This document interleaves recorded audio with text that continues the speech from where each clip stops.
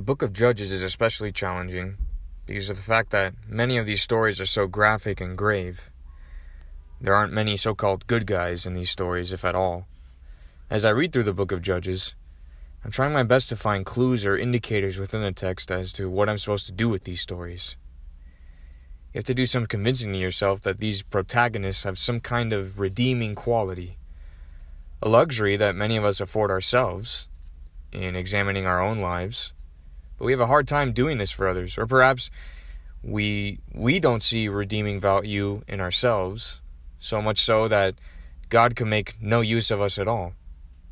However, both of those responses, idealism, pessimism, are incomplete and inconsistent. The Bible doesn't have a sugar-coated view of the world. Neither does the Bible have a cynical view of the world. The Bible presents reality. The Bible presents the real view of the world, the real view of God, the real view of history, the real view of humanity. The book of Judges says both of these. We're not the heroes we think we are, and we're not the totally useless failures that we think we are. To focus only on the sin of the people would be like only focusing on the betrayal of Judas, the abandonment from Jesus' apostles, the blindness of the Jewish leaders, the ignorance of the Romans, and the crucifixion of Jesus. This would be a dishonor to the true testimony of Scripture about the redemptive history. On the other hand, it's impossible to fully appreciate the redemptive work of Jesus while not being exposed to or ignoring why he had to die at all, because we are wretched sinners. We need to know how bad it really is to fully understand and appreciate the good news and how good it really is, and by really, I mean in reality. This next moment in the story of Samson, Judges 15, comes with some important clues that God is at work in all of this. We're reminded who Samson is, that is, who God intends for him to be. We're following someone already morally compromised, yet set apart by God.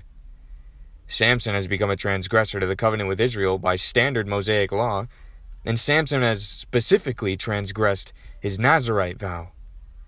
Let's highlight some verses that give us clues to understanding the meaning of these moments in Samson's life in Judges 15. Judges 15:1. After some days, at the time of wheat harvest, Samson went to visit his wife with a young goat, and he said, "I will go into my wife in the chamber." But her father would not allow him to go in. Why did that happen? Think about it. Samson, rather than destroy the Philistines, is about to possibly multiply more Philistines into the world. Samson, knowingly or unknowingly, is on the verge of repeating the sins of Judah. Genesis 38:17 tells us that Tamar required the same gift, a young goat, from Judah before she consented to relations with him. Ironically, the tribe of Israel mentioned in this chapter is, you guessed it, Judah. If you're an Israelite that's familiar with your history, you're reading this chapter of Samson saying to yourself, "Oh, here we go again." But Samson's father-in-law prevents him from doing so. The sin of Judah is actually, surprisingly, not perpetuated in this episode with Samson. Consider the story of Abimelech and Sarah, the wife of Abraham. Abimelech was about to unknowingly commit adultery with Sarah. But there's a very interesting exchange between Abimelech and God. Genesis 20, verse 3.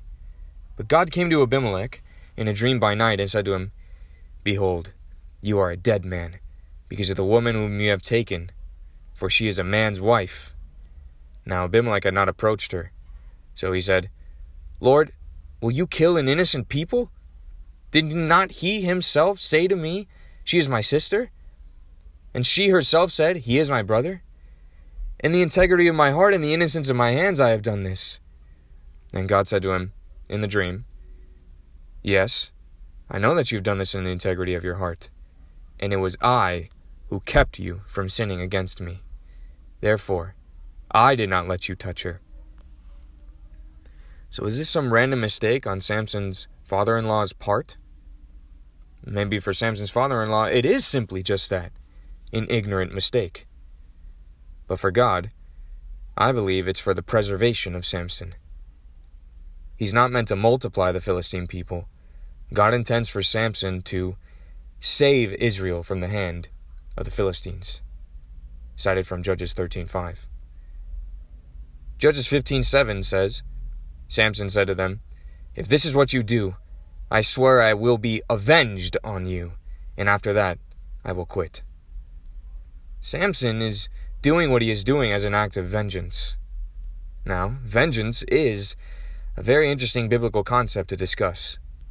If we were to ask the question, does the Bible say vengeance is evil? The answer we'd find is, it depends. Is jealousy evil? Answer, it depends. Vengeance is the Lord's, and the Lord is a jealous God. Both of these are said about God. Judges 15:14-15 says, when Samson came to Lehi, the Philistines came shouting to meet him. Then the Spirit of the Lord rushed upon him, and the ropes that were on his arms became as flax that has caught fire, and his bonds melted off his hands. And he found a fresh jawbone of a donkey, and put out his hand and took it, and with it he struck 1,000 men. Notice how Samson interprets this event in Judges 15:18. He called upon the Lord and said, "You have granted this salvation by the hand of your servant." God honors Samson's request for water. Judges 15:19, and God split open the hollow place that is at Lehi, and water came out from it. And when he drank, his spirit returned, and he revived. Judging from the response of God to Samson's prayer, we can see God's faithfulness to the purpose he announced for Samson even before his birth. Psalm 16:9 says, "Therefore my heart is glad, and my whole being rejoices. My flesh also dwells secure. For you will not abandon my soul to Sheol, or let your Holy One see corruption." In the case of Samson, you will not let your Holy One die of thirst. Although Samson is a seriously compromised character, we must also point out that he does end up doing the thing that God raised him up to do, at least in the confines of this story. Think of Jonah. He never really wanted to go to Nineveh, and while it is wrong for him to not desire the salvation, the repentance of those people, Jonah does end up doing his job, albeit begrudgingly. Hebrews 6:9, "Though we speak in this way, yet in your case, beloved, we feel sure of better things, things that belong to salvation. For God is not unjust so as to overlook your work and the love you have shown for his name in serving the saints, as you still do.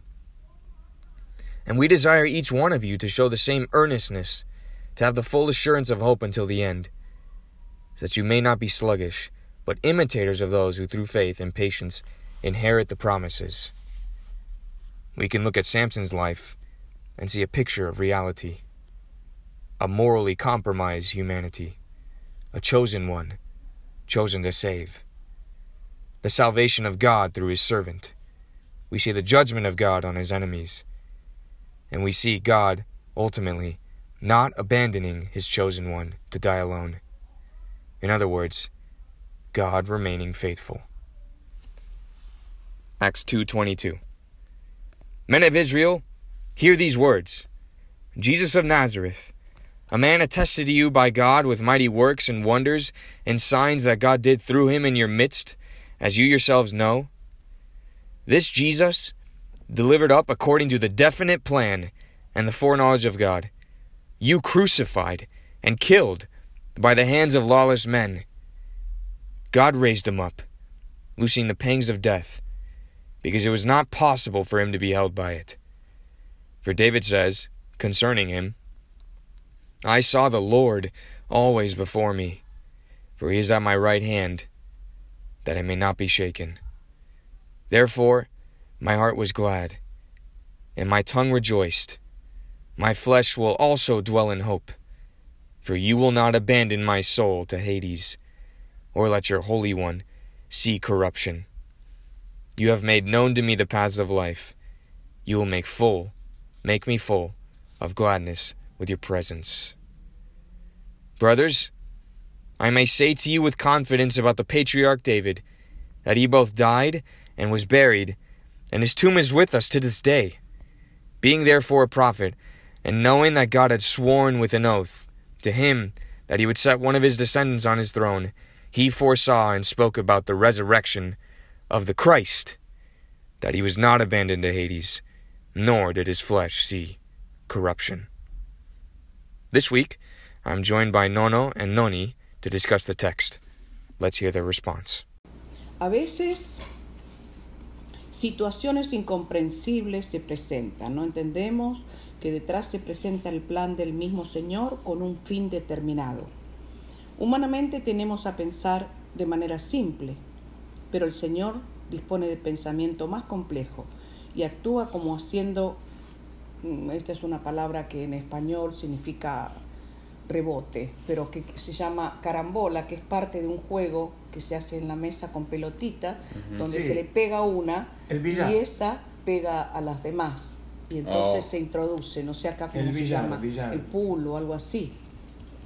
Billiards, yeah, ¿no? pool. Claro, Yeah. Me parece que es así, ¿no?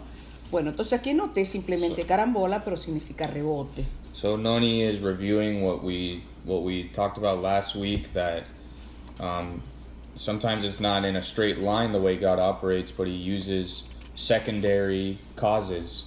So she's giving the comparison of the game of pool or billiards, how you shoot one ball to hit another ball, which then hits a bunch of other balls off the wall. So she's talking about the reality that God a lot of times uses secondary causes, and sometimes, really a lot of the time, it's incomprehensible to humans how that works, but to God, that's how he operates, and it's not a problem for him.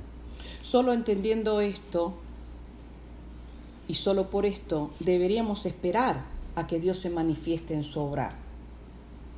Cuando uno va a hacer cualquier cosa, solo al pensar que Dios va a utilizar las cosas, deberíamos esperar que sea Él el que actúe, se manifieste.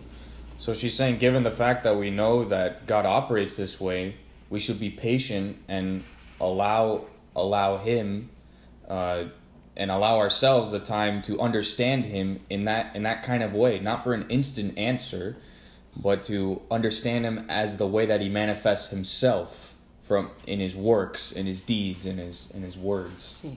Sansón resultó corto, débil para la misión encomendada, pero aún así el Señor lo usa, aunque no sin pérdida para Sansón. Evidently, Samson is a very limited and weak person, but God is still using him and accomplishing things with him. Sansón conoce a Dalila y muestra su tosudez, su terquedad. Su terquedad, su tosudez, al caer rendido ante la belleza femenina y no pensar en consecuencia. Por tal hecho, no se detuvo ni razonó su deseo si le convenía la decisión. So Samson reveals that he doesn't really think through the consequences of his actions when he's very attracted to this Philistine woman in chapter 14. Y procede deslealmente con sus padres y con su pueblo. Actúa en solitario, matando, tomando cosas inmundas que no le era permitido según sus votos nazareos. So we see that when he acts in solitary, without counsel, just by himself, he ends up doing very rash and foolish things. Los votos lo habían consagrado a Dios. Él despedazó un león, luego comió de dentro del animal miel de un panal que había ahí. So he's violating God in a number of ways, and namely when he rips apart this lion and he's touching this dead body and he's grabbing the honey out of the lion and the bees. He's not supposed to be doing that. Sansón, el gran rescatador, vivía su vida a espaldas de su misión y su deber, haciendo su vida a su aire, a su manera. Equivocó el camino que tenía designado, trayendo desgracia y sangre a todo por su irracionalidad. Through Samson's irrationality, he brought disgrace and pain and consequence to not just the people around him, but to himself. Debemos entender el punto del enigma del león y la miel. que parece mostrar un antes y un después de este hecho. So we can see that the lion is a sort of an enigma of a before and after of this act. Aún tan difícil de captar, el mensaje lo tiene. Es Jehová llevando la situación a un momento clave para asestar, para meter su voluntad, y para eso usa hombres y demuestra la sutileza y mirada con efecto de espiral para arribar a ese motivo. While at first it may be confusing and confounding to look at this really strange situation with Samson, you can see that God is bringing the life of Samson to a critical point, a key point. That's what clave means. She said a key point where God is going to assert himself through the means of a human agent.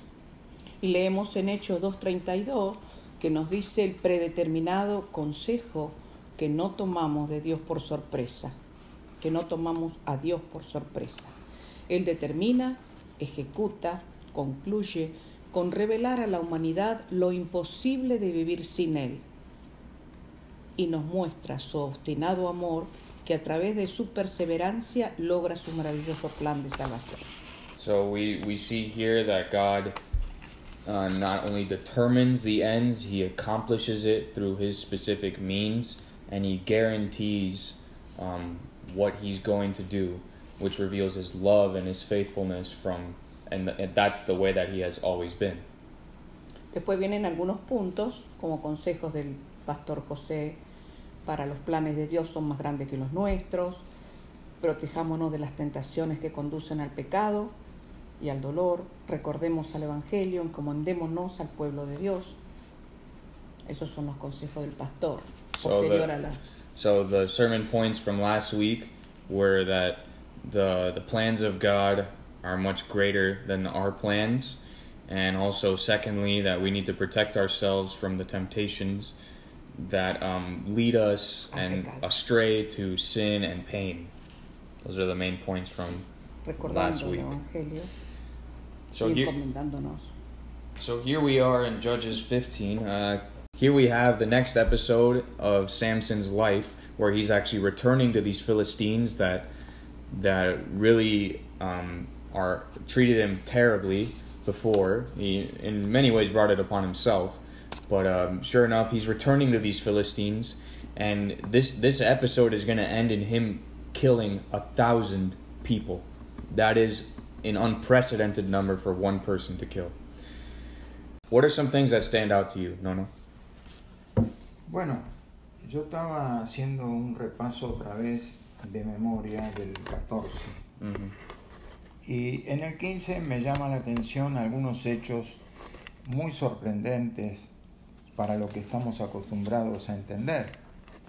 Por ejemplo, Sansón vuelve a visitar a su mujer. Entiendo yo, después que se le fue un poquito el enojo, porque ella lo había engañado y revelado a los de su pueblo lo que Sansón le había dicho.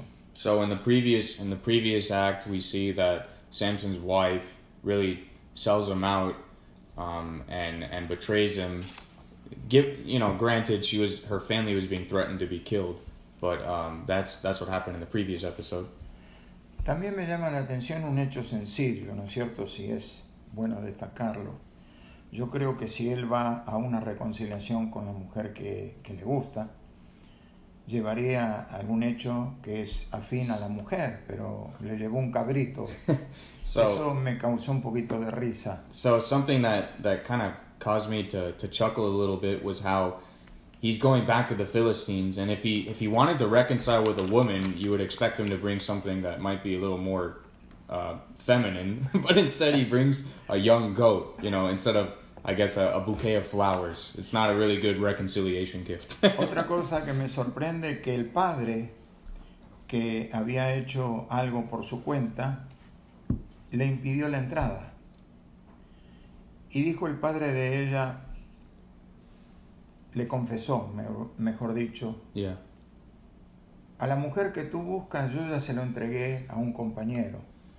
So he goes to his father-in-law, and he wants, the text says he wants to go into his wife, but the father-in-law doesn't let Samson do so, and then the father-in-law really tells him, rather confessing would be a better way of saying it, confesses to Samson that he handed off his daughter to his companion because he thought that he didn't like her.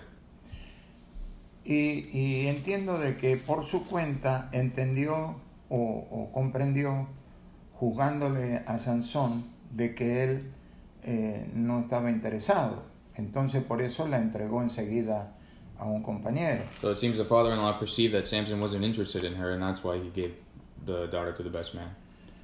Entonces, cuando se da cuenta que cometió un error, yo creo que trata de enmendarlo ofreciéndole la hija menor y haciéndole propaganda como que es más linda y todo eso, que no salís perdiendo. So what I speculate, what Nono speculates, is that it seems that he's trying to fix his error, because maybe he feels kind of bad about it, that he's trying to pitch to Samson, oh, you know, maybe you should take my younger daughter as your wife, because she's even prettier than the one that you had. So he's trying to kind of sweeten the deal a little bit.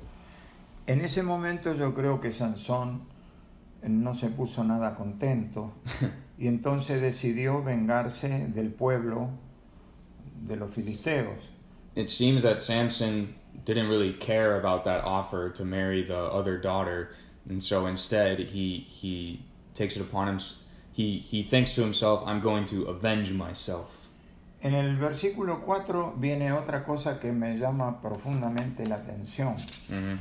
Que él va y caza 300 zorras. Lo que me llama la atención es que él va y caza 300 zorras, y yo digo, esos mismos animales, aún asustándose, pueden revolverse contra él y hacerle cosas, pero él los agarra como si fueran nada, y tomó unas antorchas y juntó cola con cada animal, y le puso la antorcha entre medio de las dos colas, y encendiéndole las antorchas lo soltó por los sembrados a los filisteos y quemó todo el campo y las viñas y los olivares. Es algo sobrenatural para estos tiempos, ¿no es cierto? So what stands out to me is, how in the world did he get 300 foxes? I mean, these are animals. There's no way they're not going to resist or bite back or something. And the way how he ties them together, it's crazy. The description is insane. It gives me the impression that this could only happen supernaturally. Ahora quiero hacer una apreciación que viene del capítulo 14. Now I want to say something about chapter 14. Que viene a cuento para también este capítulo 15. Which also applies to chapter 15, of course. Dice que nos damos cuenta que el deseo que le viene a Sansón, tanto en el capítulo anterior, enfrentarse con el león rugiente que venía hacia él, y Dios lo unge otra vez con esa fuerza sobrenatural. Mm-hmm. Y ahora este deseo de vengarse del pueblo de los filisteos, Mm-hmm. yo creo que está en línea con el plan que Dios tenía de ir contra los filisteos. Es decir, todas las cosas, como dice la Noni, Right. que van combinándose, es porque Dios tiene un propósito, tiene un plan que estableció, que es que de alguna forma se enfrenten contra los filisteos para que los filisteos sean juzgados. So something to keep in mind is that in chapter 14, it starts by saying that God is seeking an opportunity against the Philistines. Now, while it seems like Samson is just you know, cracking skulls and just doing whatever he feels like, this is not, we shouldn't get the impression that God is not doing something here, because in each of the moments where Samson is avenging himself, you can really see that it says the Spirit of the Lord rushes upon him, or you see that the desire of God is consistent with bringing judgment upon the Philistines. So although we might not like the vessel, Samson, as a bit of an ugly picture, we can see God's purpose in bringing Samson in opposition, in rivalry with the Philistines, because God, from the beginning of the story of Samson, that is, has wanted to bring judgment upon the Philistines, the enemies of God's people. Cuando estos filisteos vieron que Sansón había quemado los sembrados y los viñedos y los olivares, fueron a la casa de la mujer y del padre y le prendieron fuego. Entonces Sansón dijo que porque habéis hecho eso, juro que me vengaré de vosotros y después desistiré. Y los hirió cadera y muslo con gran mortandad y descendió y habitó en la cueva de la peña de Etán. Es decir, todo era apuntando a lo que Dios quería, que era enfrentarse al pueblo de los filisteos. So we see here in the case where the Philistines burn the house of his in-laws to the ground. And we see that this is following this purpose of God. Of course, this is not it in its entirety, but this is consistent with God's purpose of bringing judgment on the Philistines again. Entonces el pueblo de Judá se asustó porque dijeron, habrá provocado a los filisteos y ahora ellos vendrán contra nosotros. So now the people from Judah are saying, oh man, Samson's provoked the Philistines. Now we're scared because this is his fault that the Philistines now want to destroy us. Y así fue, porque vinieron con 3,000 hombres hacia Judá, a la cueva de la peña de Etán, donde estaba Sansón. So there are 3,000 men of Judah, because they probably think to themselves, he's a strong man, so we might as well send 300 men as one messenger. And they're trying to negotiate. What are you doing? Stop messing around with the Philistines. They're going to kill us. Ahora, qué interesante que otra vez Dios lo unge con esa fuerza sobrenatural y él toma un hueso de una quijada de un animal muerto y mata. God empowers him, and he grabs a jawbone of a donkey, not even a full weapon. Y mata a 1,000 hombres. And he kills 1,000 men. Y cuando terminó de matar eso, tiró la quijada y llamó a aquel lugar Ramalei. Y teniendo gran sed, clamó a Jehová y dijo, tú has dado esta grande salvación por mano de tu siervo, y moriré ahora de sed y caeré en manos de los incircuncisos. Y entonces Dios hizo otra obra maravillosa. Abrió la cuenca que hay en Leí, salió de ahí agua, y él bebió y recobró su espíritu y se reanimó, y por eso llamó el nombre de aquel lugar Encore, la cual está en Leví hasta hoy, y jugó a Israel en los días de los filisteos 20 años. So there we see at the end of that killing of 1,000 men, you see another act of God in really in support of Samson. Samson says, I'm dying of thirst, and you have provided this salvation, so save me, your servant. And God, sure enough, provides Samson the water to revive his spirit, and it says when he drank, his spirit returned and revived. And this is where it says he judged Israel in the days of the Philistines 20 years. Esas cosas, yo tengo fe, tanta fe, de creerle a Dios cualquier cosa que Dios dice. Yo estoy convencido de eso. I'm convinced and have great faith that whatever God says is true, it is good, and I believe Him. Pero como vos me preguntaste qué fue la cosa que me llamó la atención, estas cosas me llaman la atención en los tiempos de ahora, ¿no es cierto? But as you asked me what things stood out to me, these are the things that right now they do stand out to me, the things that I mentioned. Okay, Noni, quiero dar una oportunidad a vos a responder a este capítulo. ¿Tenés algunas cosas para decir? Sí, la nota que tomé de la predicación del pastor José. Sí. Son las enseñanzas sobre el libro de jueces o libertadores de Israel. Right. En este momento estamos con Sansón, un hombre débil frente a sus pasiones, pero inmensamente fuerte por decisión de Jehová. El más fuerte hombre que hubo en la tierra, tal vez, termina su misión con un alto costo de desgracia para él. Vivió locamente y sufrió por los vaivenes de su insensatez, aunque acabó con los filisteos idólatras que dominaban al pueblo de Israel. So here we have the story of Samson in the book of Judges, or you could even say liberators of the people of Israel.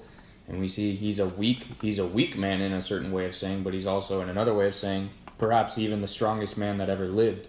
And so he's being brought in conflict with the Philistines, and at the end of his life, it's going to give him his decisions and his passions and his limitations and his weaknesses are going to cost him greatly, but God will still use him for his purposes. Sansón siempre fue controlado por su egoísmo, el interés propio, causando desastres, y a la vez por eso jura venganza a los que lo ofendieron y por eso elimina gran cantidad de enemigos filisteos. Judá, al estar dominada y aterrorizada, pide a Sansón que se entregue para no ser destruidos por los filisteos, a quienes temían en gran manera. So Samson, because of his ego, that he's so ego-centered, he really makes enemies, rivals, very easily for himself.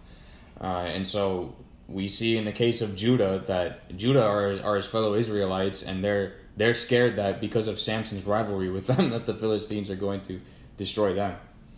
Actúan de manera triste al unirse a los enemigos para entregar a Sansón en sus manos, a pesar de que Sansón venía para liberarlos a ellos de la opresión, un poco o mucho de la realidad actual. Rechazan al Salvador por estar subyugados por el enemigo. It's very ironic, but really is something that has repeated itself in history, that the people of Judah, what they don't realize is that they're putting themselves beneath their enemies, the Philistines, and they're rejecting to his face the savior that actually God has provided for them in this time, that is Samson.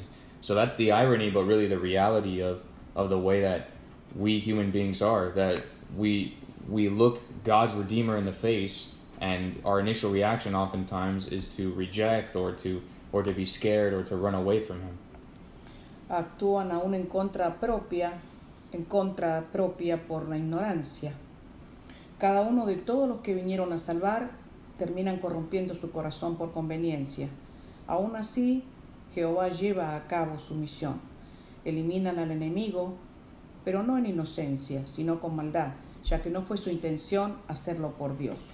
A lot of the redeemers that we see in the stories of Israel, the deliverers that they have, they save Israel, but it is not without their own sin and their own limitations or in their own shortcomings. So a lot of times they have to save Israel in spite of their own sin problems and their own bad decisions. Sansón venció por la fuerza que Dios le dio y fue con lucha y ferocidad. Jesús, en cambio, venció por amor y la única violencia que aceptó fue contra sí mismo. No resistió el ser apresado ni el torturado, al contrario, dejó su vida en manos del enemigo y la entregó voluntariamente. So here we have a great contrast between Samson, the deliverer in this part of Judges, and Jesus, the ultimate deliverer. Samson brings about judgment and satisfies God's wrath with his own violence and his own bare hands and ferocity, whereas Jesus satisfies God's wrath by the violence being done to him. Samson became a torment to the Philistines and a thorn in their side, whereas Jesus accepted the thorns in his own head and accepted the torture done to his own body. Samson is vengeful, whereas Jesus gives his own life to satisfy God's wrath. Jesús se entregó voluntariamente para finalizar la misión encomendada y librar a todos, no solo a Israel, del enemigo común. Jesus, in contrast with Samson, gives his own life voluntarily, and not just to save the people of Israel, but to take away the sins of the whole world, demostrando que es el único y verdadero Salvador y Redentor. Jesus proves that he is the only eternal, true, ultimate Savior and Redeemer. Sansón clama a Dios por primera vez luego de matar a 1000 hombres. Reconoce su sed y necesidad, que Jehová lo salve a él de la sed intensa que tenía. So there's a moment where Samson realizes once again his absolute dependence on God. After he kills 1,000 men, he's dying of thirst, and he realizes how much he still needs God. Dios oye y le da agua. The Lord, God listens to him, and he gives him water.